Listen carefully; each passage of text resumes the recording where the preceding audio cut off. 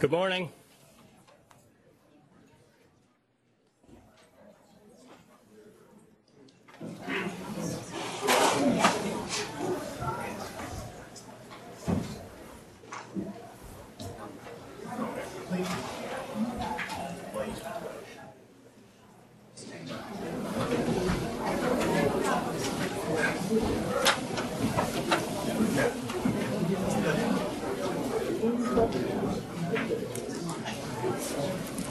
Morning. Welcome to Grand Rounds.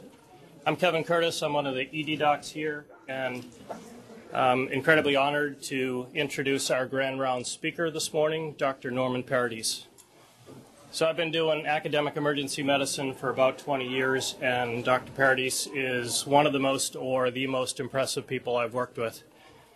He certainly is the smartest and one of the most humble, which is always a lovely combination. If you've seen his brief bio, I will be totally insufficient in doing any summary of that, but I'll talk a little bit about the fact that he is a world-renowned researcher.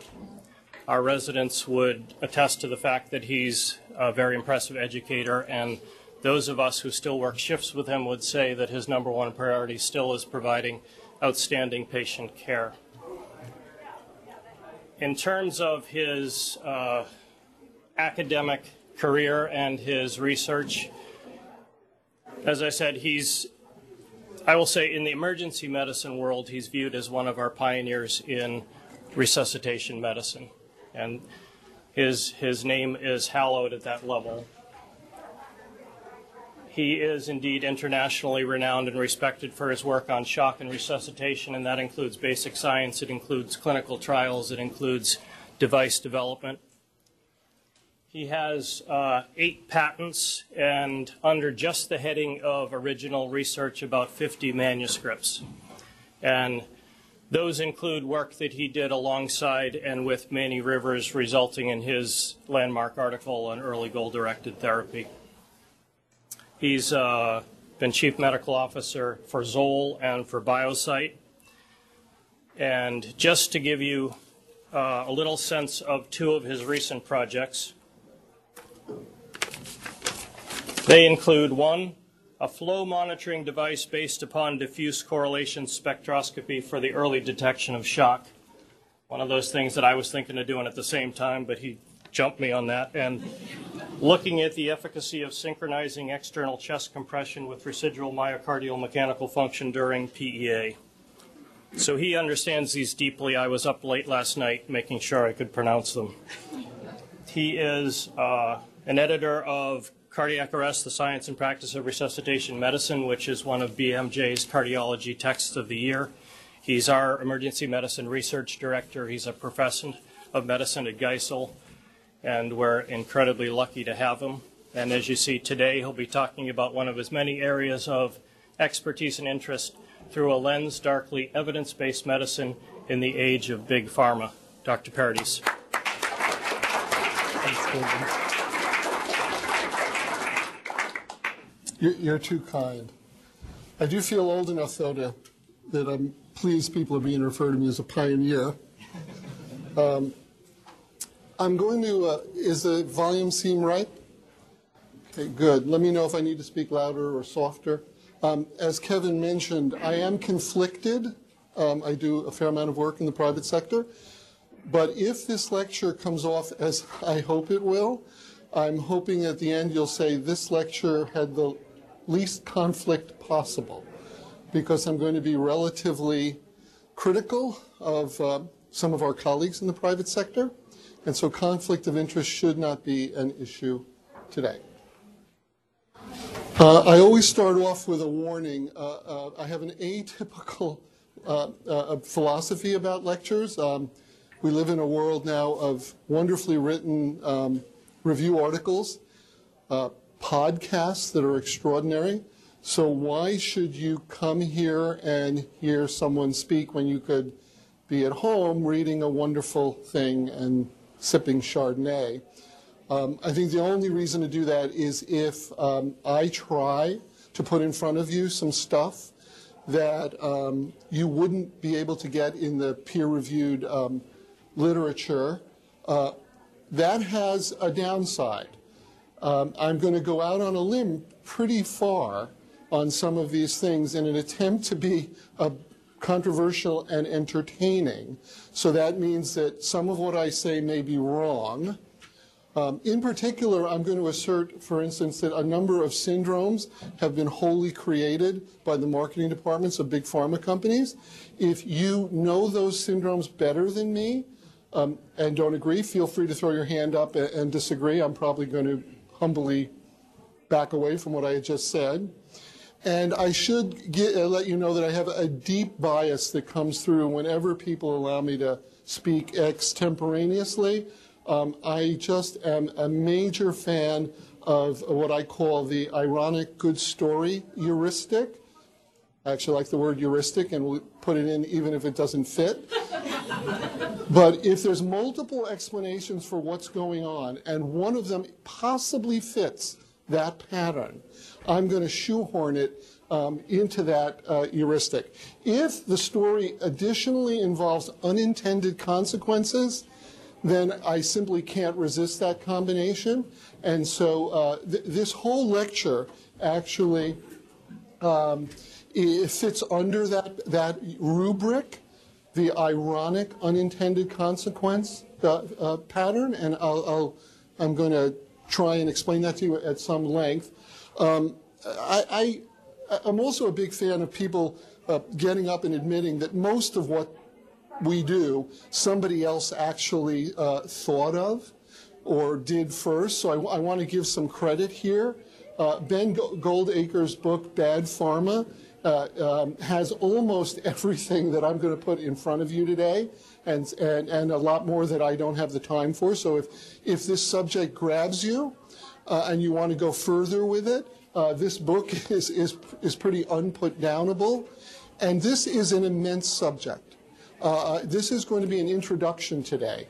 What I tell people about this particular subject is that you should understand that if you took all of the resources that are applied to the execution of pivotal clinical trials, pharma spends more than that on their side of the street.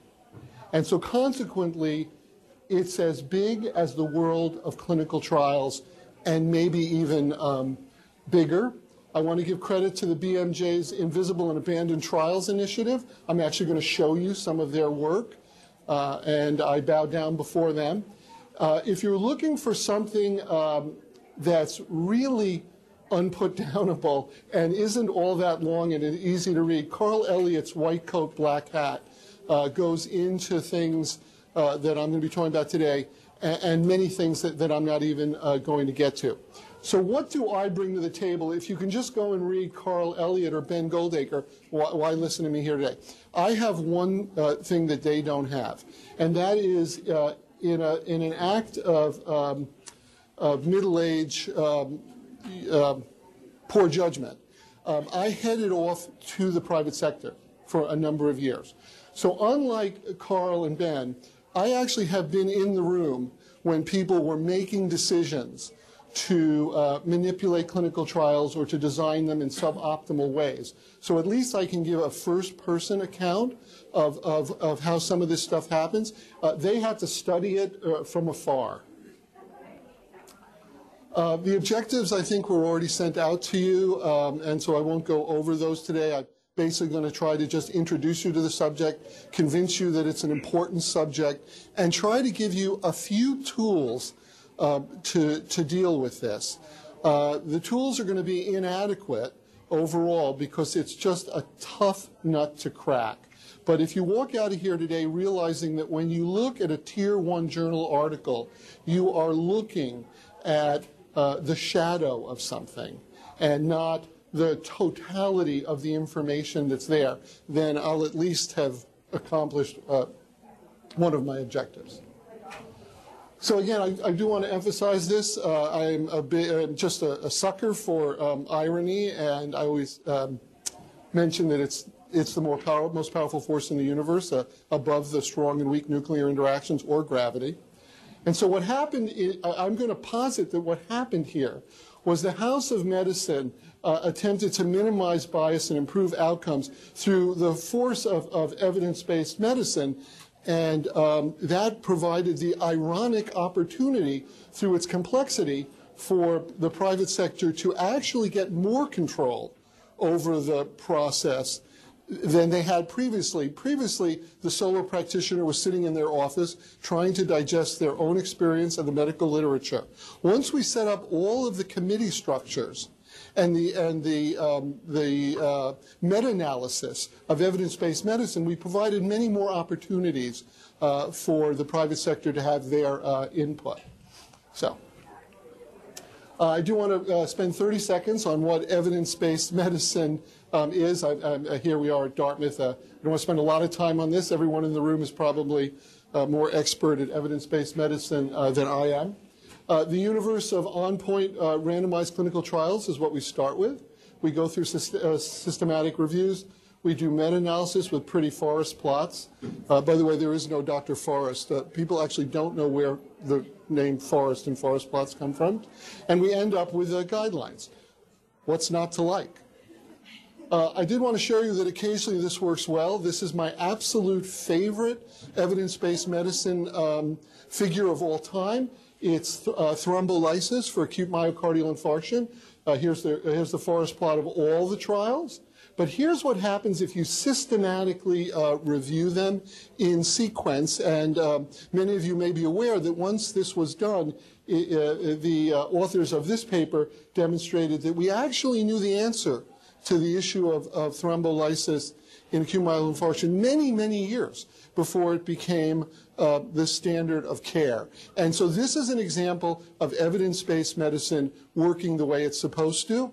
By the way, it's not my topic for today, but that little arrow is pointing at what has become a very hot topic. If you were doing this systematically, you actually would have concluded in '69 with that study that it worked and that you had proven that.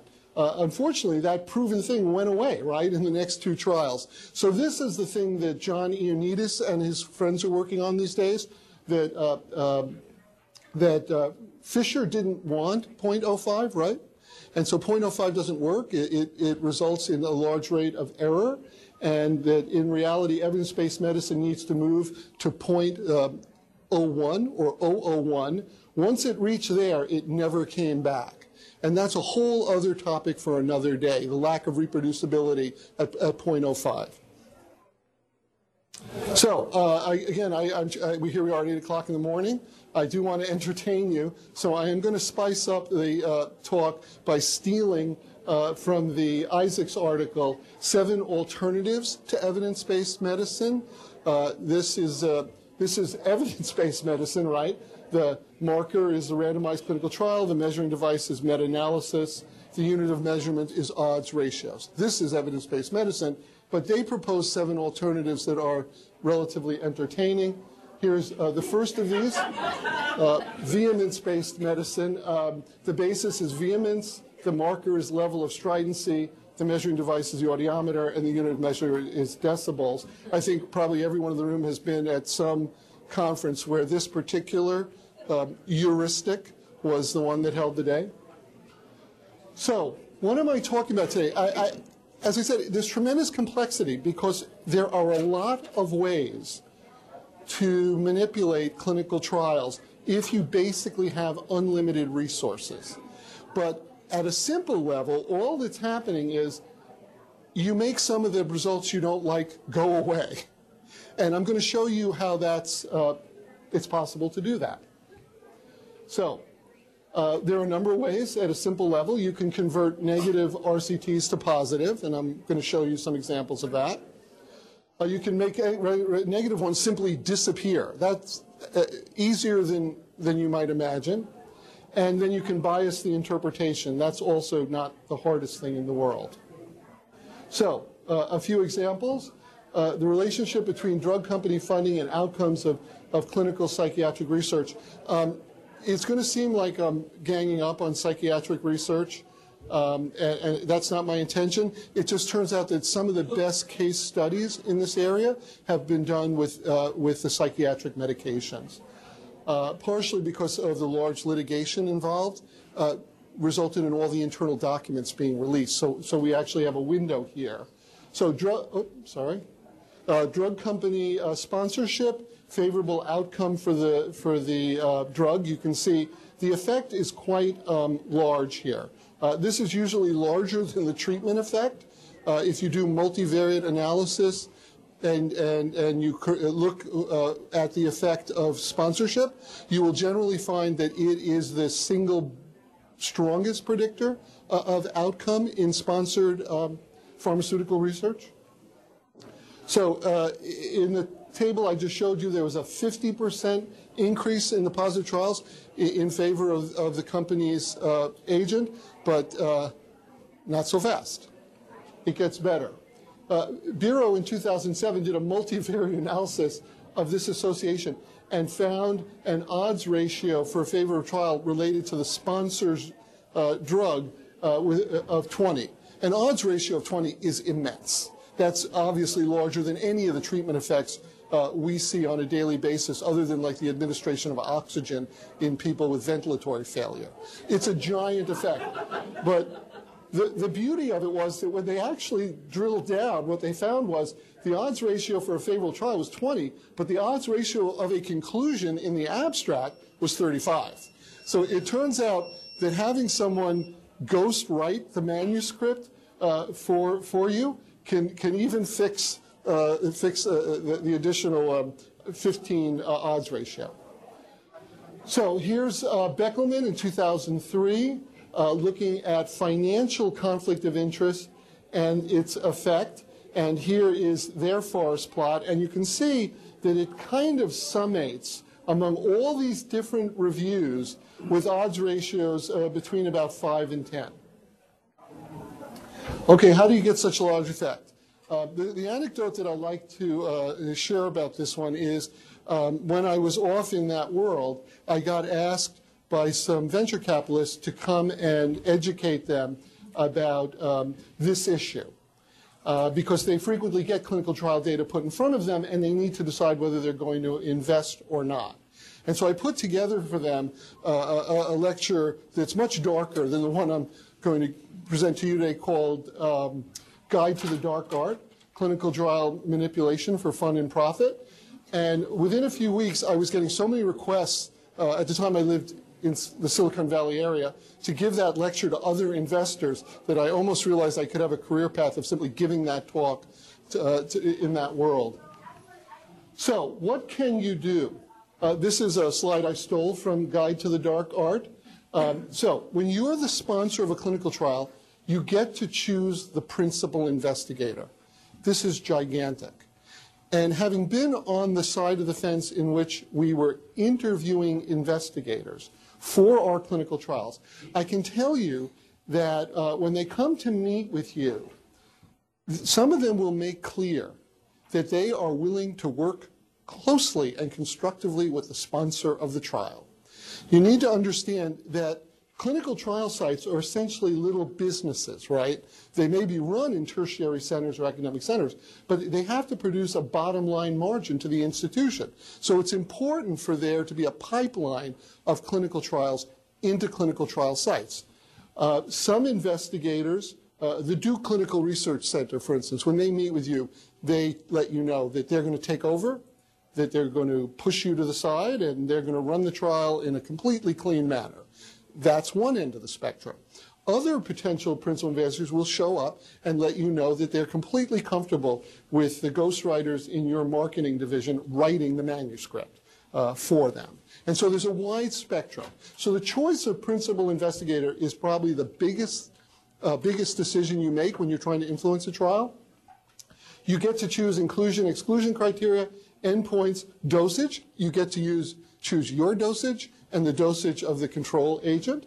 You get to choose the sites, the core labs, the time intervals, the toxicity. You get to choose everything if you want to do it.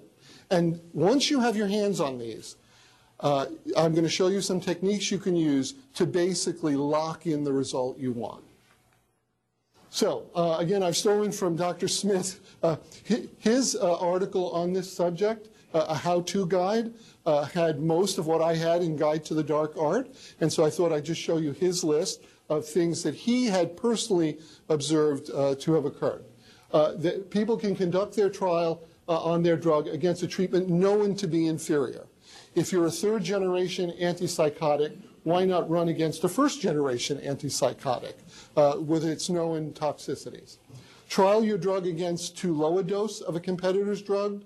Conduct a trial of your drug against too high a dose. That way you can make your toxicity profile look good. Conduct trials that are too small to show differences from a competitor, and thus you have a non-inferiority to them, right? Use multiple endpoints in the trial and select for publication those that are favorable to results. I'm going to show you examples of that. Do multi-center trials and select for publication results from centers that are favorable.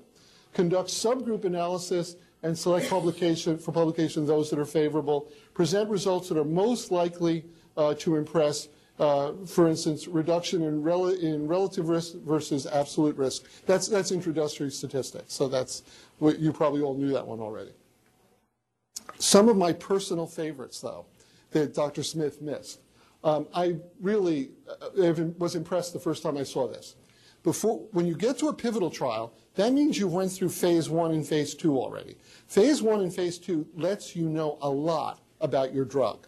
So what you do is you ask your experts to take all the results from phase 1 and phase 2 and run a Monte Carlo simulation where the trial is run thousands of times in a computer using different weighting of the different options, doses, sites, until they develop a pattern that is highly predictive of a positive trial. This was one of my favorites. Adjust the time intervals of study. If you know from phase 1 or phase 2 that efficacy peaks at 3 months, but toxicity peaks at 6 months, 3-month trial, right? That's no problem. Determine the performance of sites. During phase 1 and phase 2, you will get a sense of what different sites achieve in terms of their outcomes at that site. You choose the sites that are favorable to the result you want, only they get into phase 3. You drop the sites that are, quote, underperforming. And one of my favorites, use the DSMB to figure out what's going on. I have to give credit to the FDA on this. I was actually involved in a trial a year or two ago where the FDA was able to realize that the de-identified tables that the Data Safety Monitoring Board were getting were actually telegraphing to the sponsor what was going on in the trial itself. It took a pretty smart person looking at a series of logic diagrams to do this. I didn't see the question. No? Okay. No, I just said, wow. Yes. Yeah, it took a very clever person to design that, and it took an equally clever person at the FDA to see through it, because it had me totally fooled. So, in 2010, Edding published the results of their massive effort to find all of the trials for reboxetine. Where these people find the time to do this is not clear to me. For the Cochrane groups will frequently do this. They will try to get all the unpublished data. And by the way, that is not easy. The FDA treats unpublished data as proprietary. They won't give it to you. The European Medicines Agency, same policy. But it turns out there are notified bodies throughout Europe that if you send a letter to, like in Czechoslovakia, they may not be aware of the European Medicine Agency's policy and they literally send you a trunk of unpublished stuff. So, again, I don't want you to think I'm ganging up on the psych meds, but I am going to make a recommendation. If you haven't read Steve Brill's magazine article on the web on risperidone, it's unbelievable. I started reading this article. It's one of those things on the web where he can link to the original evidence. So when he says there was an internal memo, you just can see the memo. So I started reading this article and then looked up and literally 8 hours had passed, this article.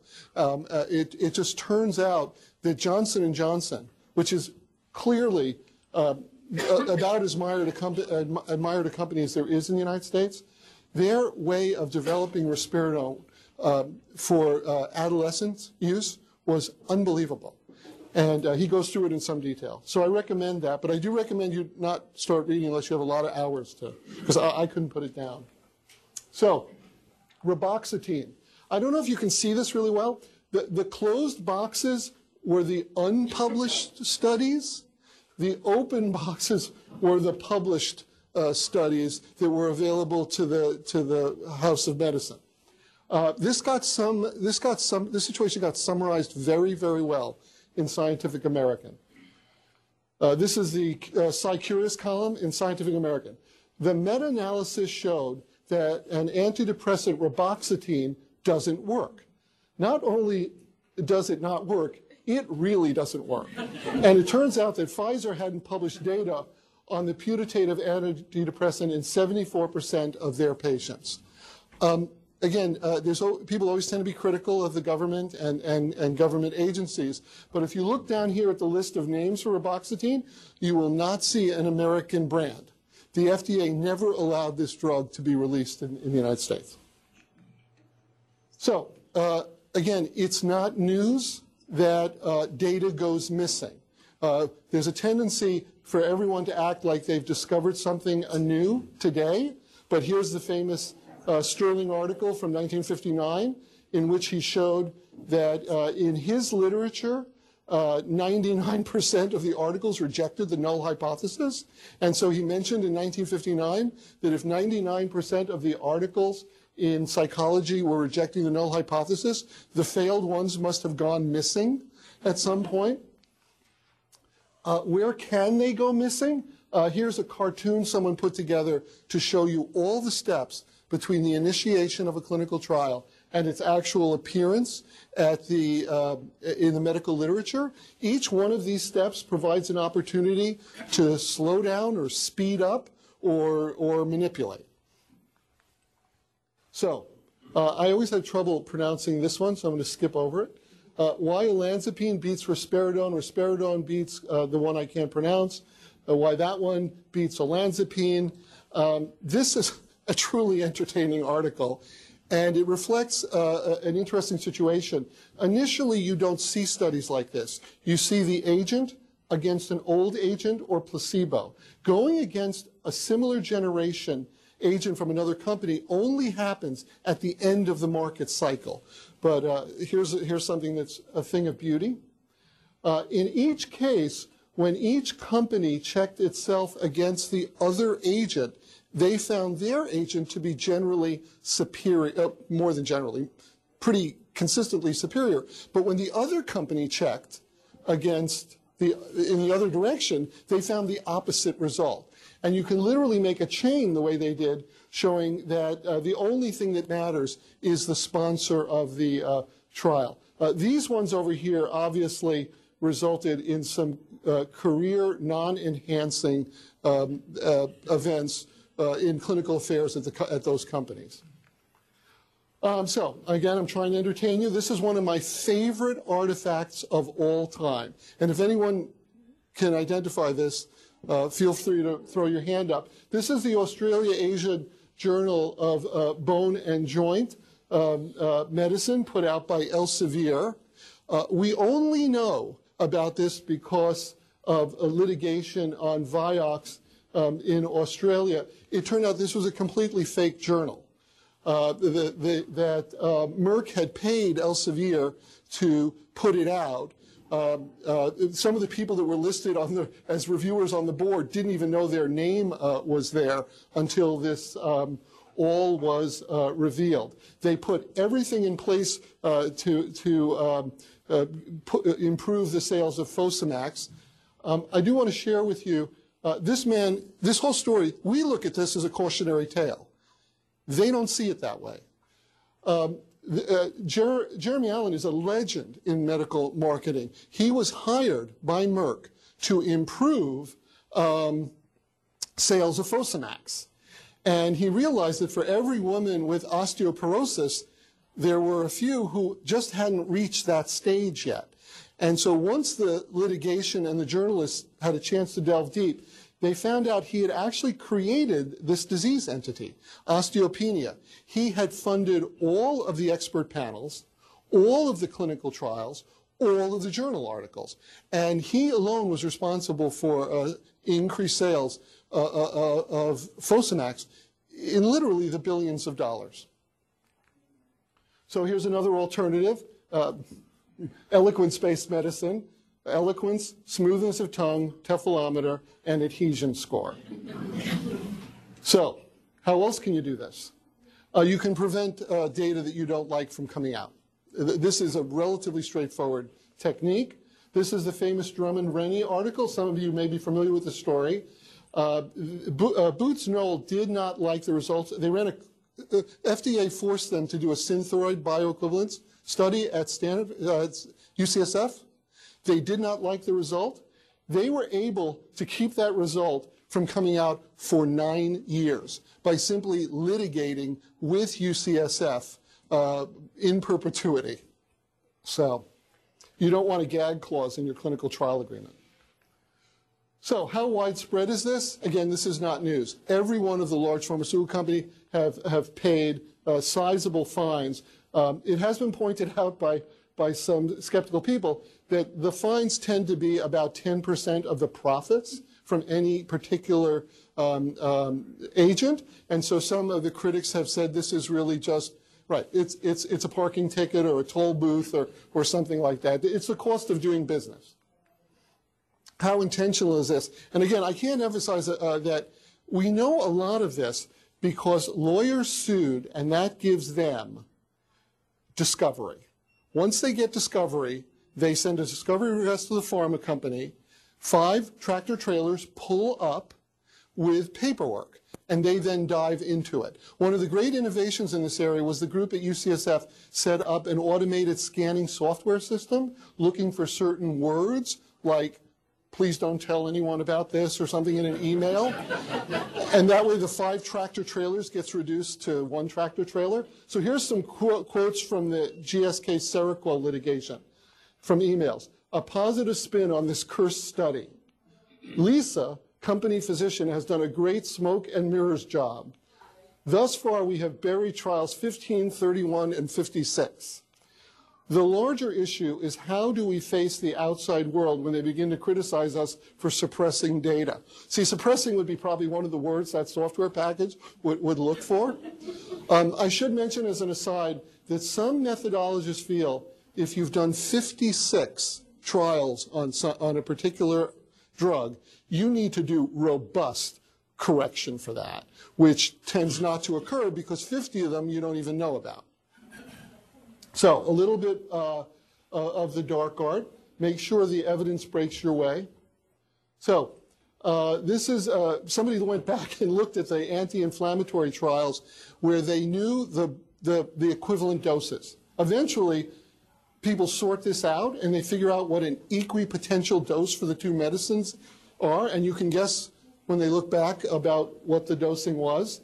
The sponsor's drug tends to be at a higher dose, and it's pretty uncommon for them to test their drug at a lower equivalent dose.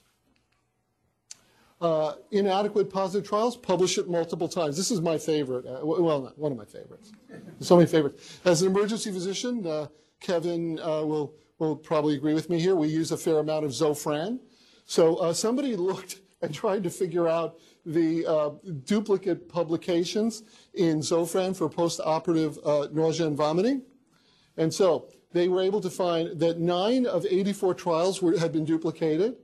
The 9 duplicated trials were published surreptitiously a total of 23 times. 17% of all RCTs were covert duplicates. 28% of all patient data were covert duplicates. And duplicate data was cited as separate RCTs by other RCTs reviews and meta-analysis. What effect did this have? So it turns out if you don't duplicate, the number needed to treat is 16 with relatively large standard deviations. But when you start duplicating some of the data over and over again, you can lower that number needed to treat down into a much more favorable range. Okay, so you can play with start and stop. And again, I'm guessing that many people in the room are familiar. This is maybe the most famous one, where they decided that the start-stop dates for the toxicity were not the same as for the therapy. And that allowed them, with Vioxx, to eliminate some of the cardiovascular events and move them above the threshold for significance. This is another famous one, salmeterol, where they added 6 months of additional monitoring for toxicity, but they weren't monitoring during those 6 months. In other words, the trial was 6 months, but they just said 6 more months, so they diluted out the toxicity. This agent turned out to have some significant toxicity. So this is something that is relatively complicated. I'm not actually sure I can fully explain it to you, but people more sophisticated than myself in statistics assure me that this is correct. Early stopping is a problem because you should be alpha spending at each one of these points. If you simply allow yourself to stop early and you don't alpha spend for that look, you can be benefiting yourself. That was the theoretical. Someone went and checked, and it actually turned out that the theoretical prediction was correct. Stopping randomized trials early for benefit and estimation of treatment effects. 91 truncated RCTs asking 63 different questions. 424 matching non-truncated RCTs. Relative risk reduction in the truncated RCTs versus the matching, they're 0.71 decrease in the disease of interest or the symptom of interest. So let me back up, make sure I explain myself here. They took an RCT that was terminated early for benefit. That's as good as it gets in pharmaceuticals. And they found a matching one which was allowed to run to its end. And what they found was that there was a bias in favor of the treatment effect in the truncated RCTs. But it gets even better. In 39 of the 63 cases they studied, the non-truncated RCTs failed to demonstrate significant benefit. So they actually took a clinical trial entity that was going to be negative in the untruncated, but in the truncated it was positive in 39 of 63 instances. Small companies love early termination, right? Within 48 hours of a positive early closure of a trial, most small startup pharmaceutical companies will be purchased by a larger company. Okay, so restoring the invisible and abandoned, this initiative, I bow down before this. Where they find the time to do this, I don't know, because you can't apply for funding to restore an abandoned trial, but somehow they do it. And this is the famous 329 trial. This is the poster child for this effect. The 329 trial, here's the original one, paroxetine in the treatment of adolescent major depression. This is the restored trial in the British Medical Journal. In other words, they got a hold of the original methodology. They somehow were able to get the actual raw data, and they redid the trial as per the original methodology without any data manipulation. The 329 trial was famous because Senator Grassley's office identified hidden consulting fees. I put a question mark here, but they were mostly in the millions of dollars to the principal investigators. These had not been reported to their university at all. They were able to determine that the manuscript was completely ghost-written, that data manipulation, real time, was occurring during the trial, post hoc addition of secondary variables, atypical, the list went on and on and on. They basically really dug into this one. But I want to show you my favorite figure. And just so we're clear, we're talking about suicide by adolescents here, right? Might strike you and me as a pretty clear, serious adverse event during a clinical trial. Yet if you look at the original Keller figure and the matching figure from the BMJ, you can see that some of the suicides apparently went missing in the original article. How did they do that? When a suicide occurred, in some cases, they went back and carefully looked at that particular patient and decided that they had been non-compliant to the trial. Obviously, this violates intention to treat, clearly. So, will clinicaltrials.gov fix this? Basically, most people are not aware of this. Clinicaltrials.gov allows you to upload your intention. It doesn't stop you from changing your primary endpoint. You simply have to register that you changed your primary endpoint. And so when this was checked, 31% of 90 trials had their primary outcome changed. 30% of the trials registered a start date and primary outcome changed after the start date. They were already getting data when they went back and changed the primary outcome. 30% of trials registered completion date had primary outcome changed after the trial was already done. And industry funding was highly associated with the event of changing the primary outcome.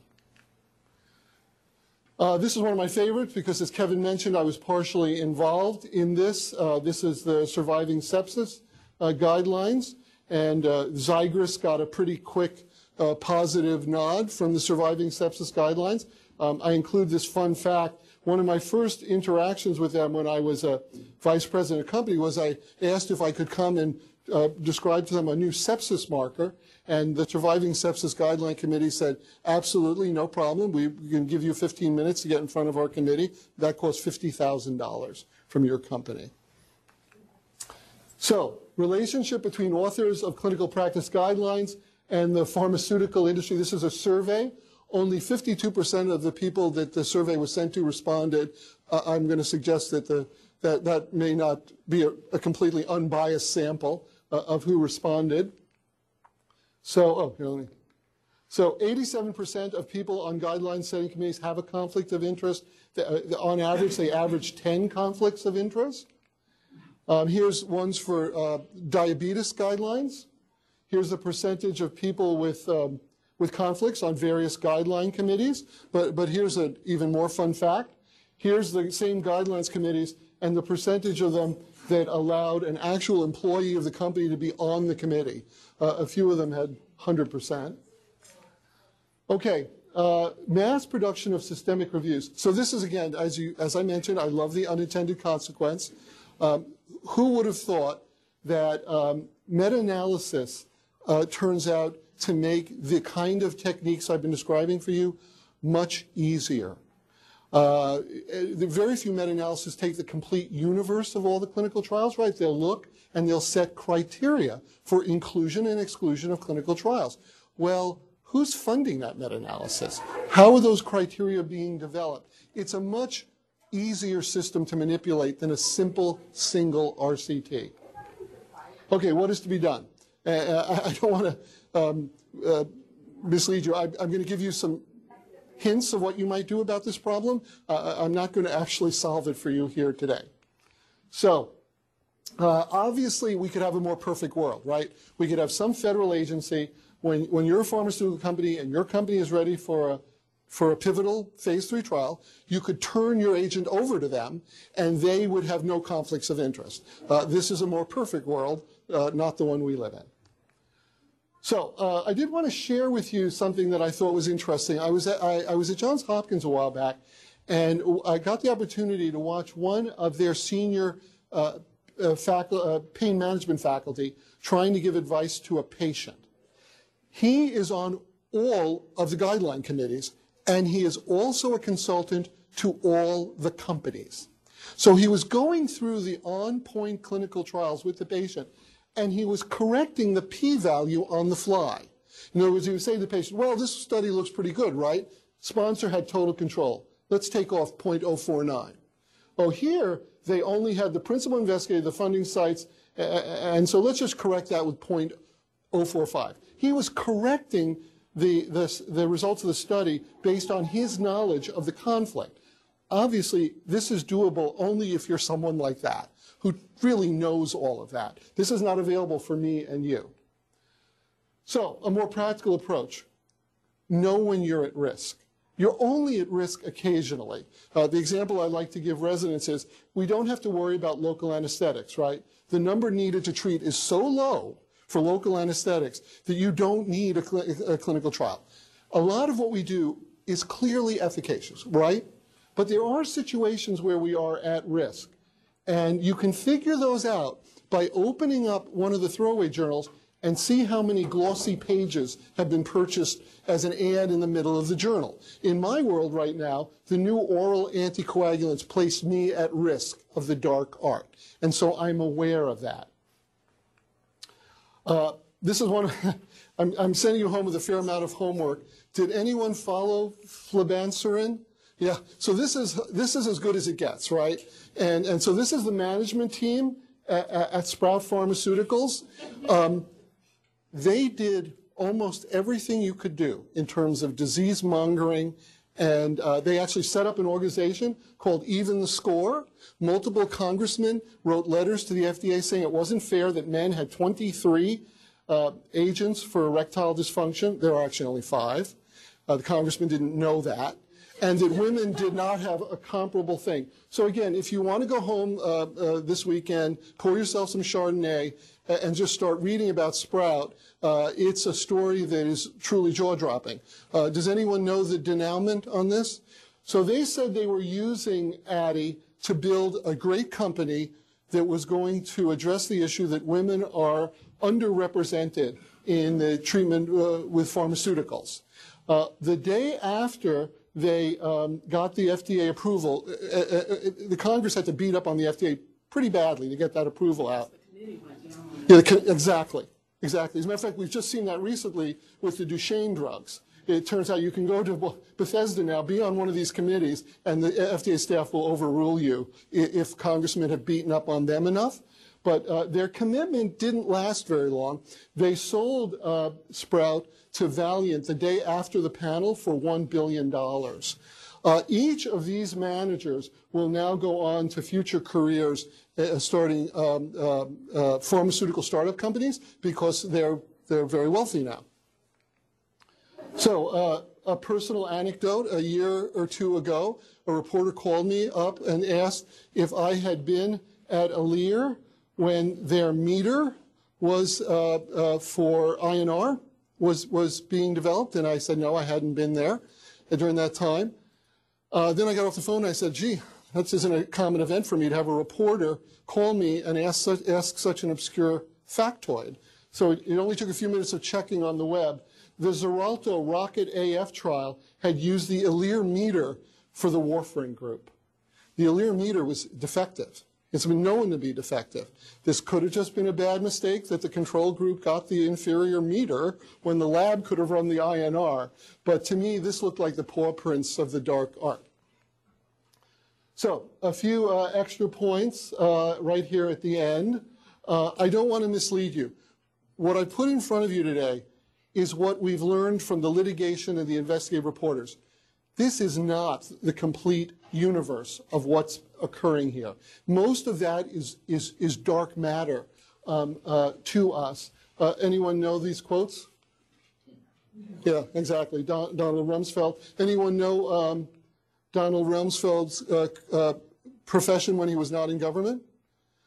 Pharmaceutical executive. I think someone said it. He worked at Searle.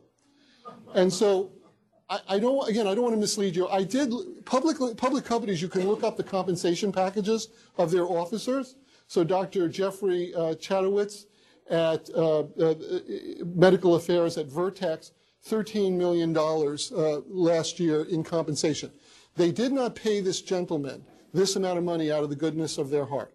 They paid this gentleman this amount of money because they felt he brought value to their enterprise. And the value he brings is shepherding these drugs through. So if we're sitting here with our compensation packages and they're sitting there with their compensation packages, they know stuff I don't know, and they know stuff you don't know. Eventually, someone will figure it out, but it'll be years from now. Another entertaining article, obviously a super famous person, David Sackett, got tired of being poor, so he set up Harlot PLC as a consulting company. Here's the services that Harlot will provide for your company. Consulting fees to experts. They'll do the disease mongering for you. They'll set up the fake patient advocacy groups like they did with Sprout. How many of you, when you visited your board, noticed that the building was really, really nice? Who do you think pays for the nice building at these boards and charities? It's the pharmaceutical companies. This is one of my favorite, Fox Guards the Hen House, pharmaceutical benefit managements that are actually subsidiaries of Pharma, and confidential information from pharmacists. Your prescription writing patterns, they know. They took that all the way to the Supreme Court because the House of Medicine did not want that information made available, but they get it. So, I'm obviously not going to give you a comprehensive solution, but I do want you to be relatively sanguine about this situation. Some of you probably followed the Tamiflu. They made it their mission in life at Cochrane to get all the data for Tamiflu. And so the reason to be sanguine is there's not much you can do here. Unless you are prepared to take an effort like this, or someone else is, you're simply going to have to wait for this to get sorted out. One of my favorite quotes from this effort was one of the studies involved 10,000 case summaries. The publication was 10 pages. So one of the Cochrane reviewers said when he went through this exercise, he realized it was a shadow of a shadow of a shadow that appears in the first-tier journal. Again, just to emphasize, there is a potential solution here, right? Never first, never last. Don't necessarily jump to the new agents right away. They get 17 years of patent protection, but it takes 8 or 9 to get through approval. So the window for them, for the dark art, is 5, 6, or 7 years, unless they do the new patent tricks that gets them an extra 5 with pediatrics or something. So the period of time in which you really need to worry about this is not forever. It's 5 or 6 years. So I do want to finish up by saying one thing. I have actually been in the room when executives at companies have made the decision not to do this. So if I've left you with the impression that this is universal, it's not universal. There are definitely companies that don't do this. When you look at all the big pharma companies and say everyone is doing this, big pharma companies are really mutual funds of 20 other companies put together. One division may do this, another may not. So I don't want to leave you with the impression that this occurs every time this occurs. One final one. This one, according to Isaacs, only applies to surgeons. It's confidence-based medicine. Bravado, the measuring device is the sweat test, and the unit of measurement is no sweat. So, Bruegel's The Fall of the Rebel Angels. Be happy to take any questions. I'm unlikely to be able to actually answer them, because as I said, most of this is dark matter to me, just like it is to you. Thanks.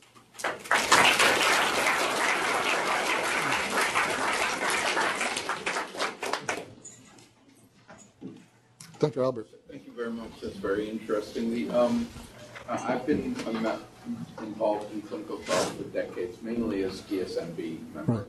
Right. And I've seen every example of what you said, and it's pretty patently obvious to the DSMB. But I've also seen the other side, and that is trials that were designed by pharmaceutical companies, usually in conjunction with the FDA, that were designed in such a way that they actually lost the efficacy of the drug. A good example of that is rituximab for lupus. The design of the trial was so difficult to establish an effect of the drug that they failed. And fortunately, we can still prescribe that drug because many other studies have confirmed its utility. But there is another side to this, and that is just bad trial design from the get-go. Yes, so Dr. Albert was pointing out that they often get it wrong in the other direction. That's absolutely correct. What I tell people when they ask me, They said, oh, should I be on a DSMB? Should I be on an advisory panel? That way I'll be able to influence them. And what I tell them is that they see us mostly as arm candy in these circumstances. And what you're describing is pretty common. An expert like you will try to help them, but they won't be helped. They do get it wrong pretty frequently, but as I think I pointed out, they can usually make those go away. So, yeah. That's really interesting, Mark. I was asking about your comment about never first and never last. Well, I think that's very practical advice for the practicing physicians. In an academic medical center, don't we have a responsibility to look at the newest agents and see if they are what they say they are? Obviously, they're often not. I'm actually glad you asked that question because I almost was going to mention that as well. You're asking about a tertiary center can't not be first. Yeah, I do think at every center like this, each department is going to have to assign someone, like the guy at Hopkins, to be totally informed, to go and attend all the advisory panels and try and give some guidance, because patients come here to get stuff relatively quickly. I think that you're absolutely correct. The clinician, the community can follow this, but here, someone needs to be totally up on everything. There needs to be at least one person. Other question? Yeah. You say something about accountability, and someone wants to define a conspiracy as being a situation where you can't find any one person to blame. How often do the CEOs and the chief medical officers actually know what's going on in all the different divisions, or can they actually claim ignorance? Well, I think the CEOs often don't know about this. You're asking about accountability in these circumstances. I think CEOs are mostly responsible for fundraising and board functions, and I think they're pretty careful not to exchange emails with clinical affairs for that reason. And I think you're also touching on the issue. There is little or no accountability here, right? Only 4 times have executives at a pharmaceutical company been actually criminally sent to prison. And that was Purdue Pharma for creating the opiate epidemic. Most people are not aware that Purdue Pharma is owned by the Sackler family, 100%. The Sacklers have nothing to do with it. 4 executives went to prison, but the people who owned the company had no accountability whatsoever. All the other circumstances we're talking about were handled just simply with those payments. No one is held criminally or civilly responsible as an individual. Only recently has the Department of Justice begun to look at the possibility of forcing these companies to agree that they had done something wrong in the settlement, because previously all the settlements said they had also not done anything wrong. They were simply paying $2.5 billion out of the goodness of their heart or something like that. So in the future, you're going to see them actually agree that something got done wrong, but actual accountability is minimal. It's very, very difficult, by the way. Most people are not aware. The Department of Justice has a tough road to hoe here. When these kind of things are going on, quite frequently, the companies will have their outside counsel sit in the room when these issues are being discussed. Thus, all of the discussions are attorney-client, and the Department of Justice can't even see them. It's very, very hard to get any accountability. Well, thank you.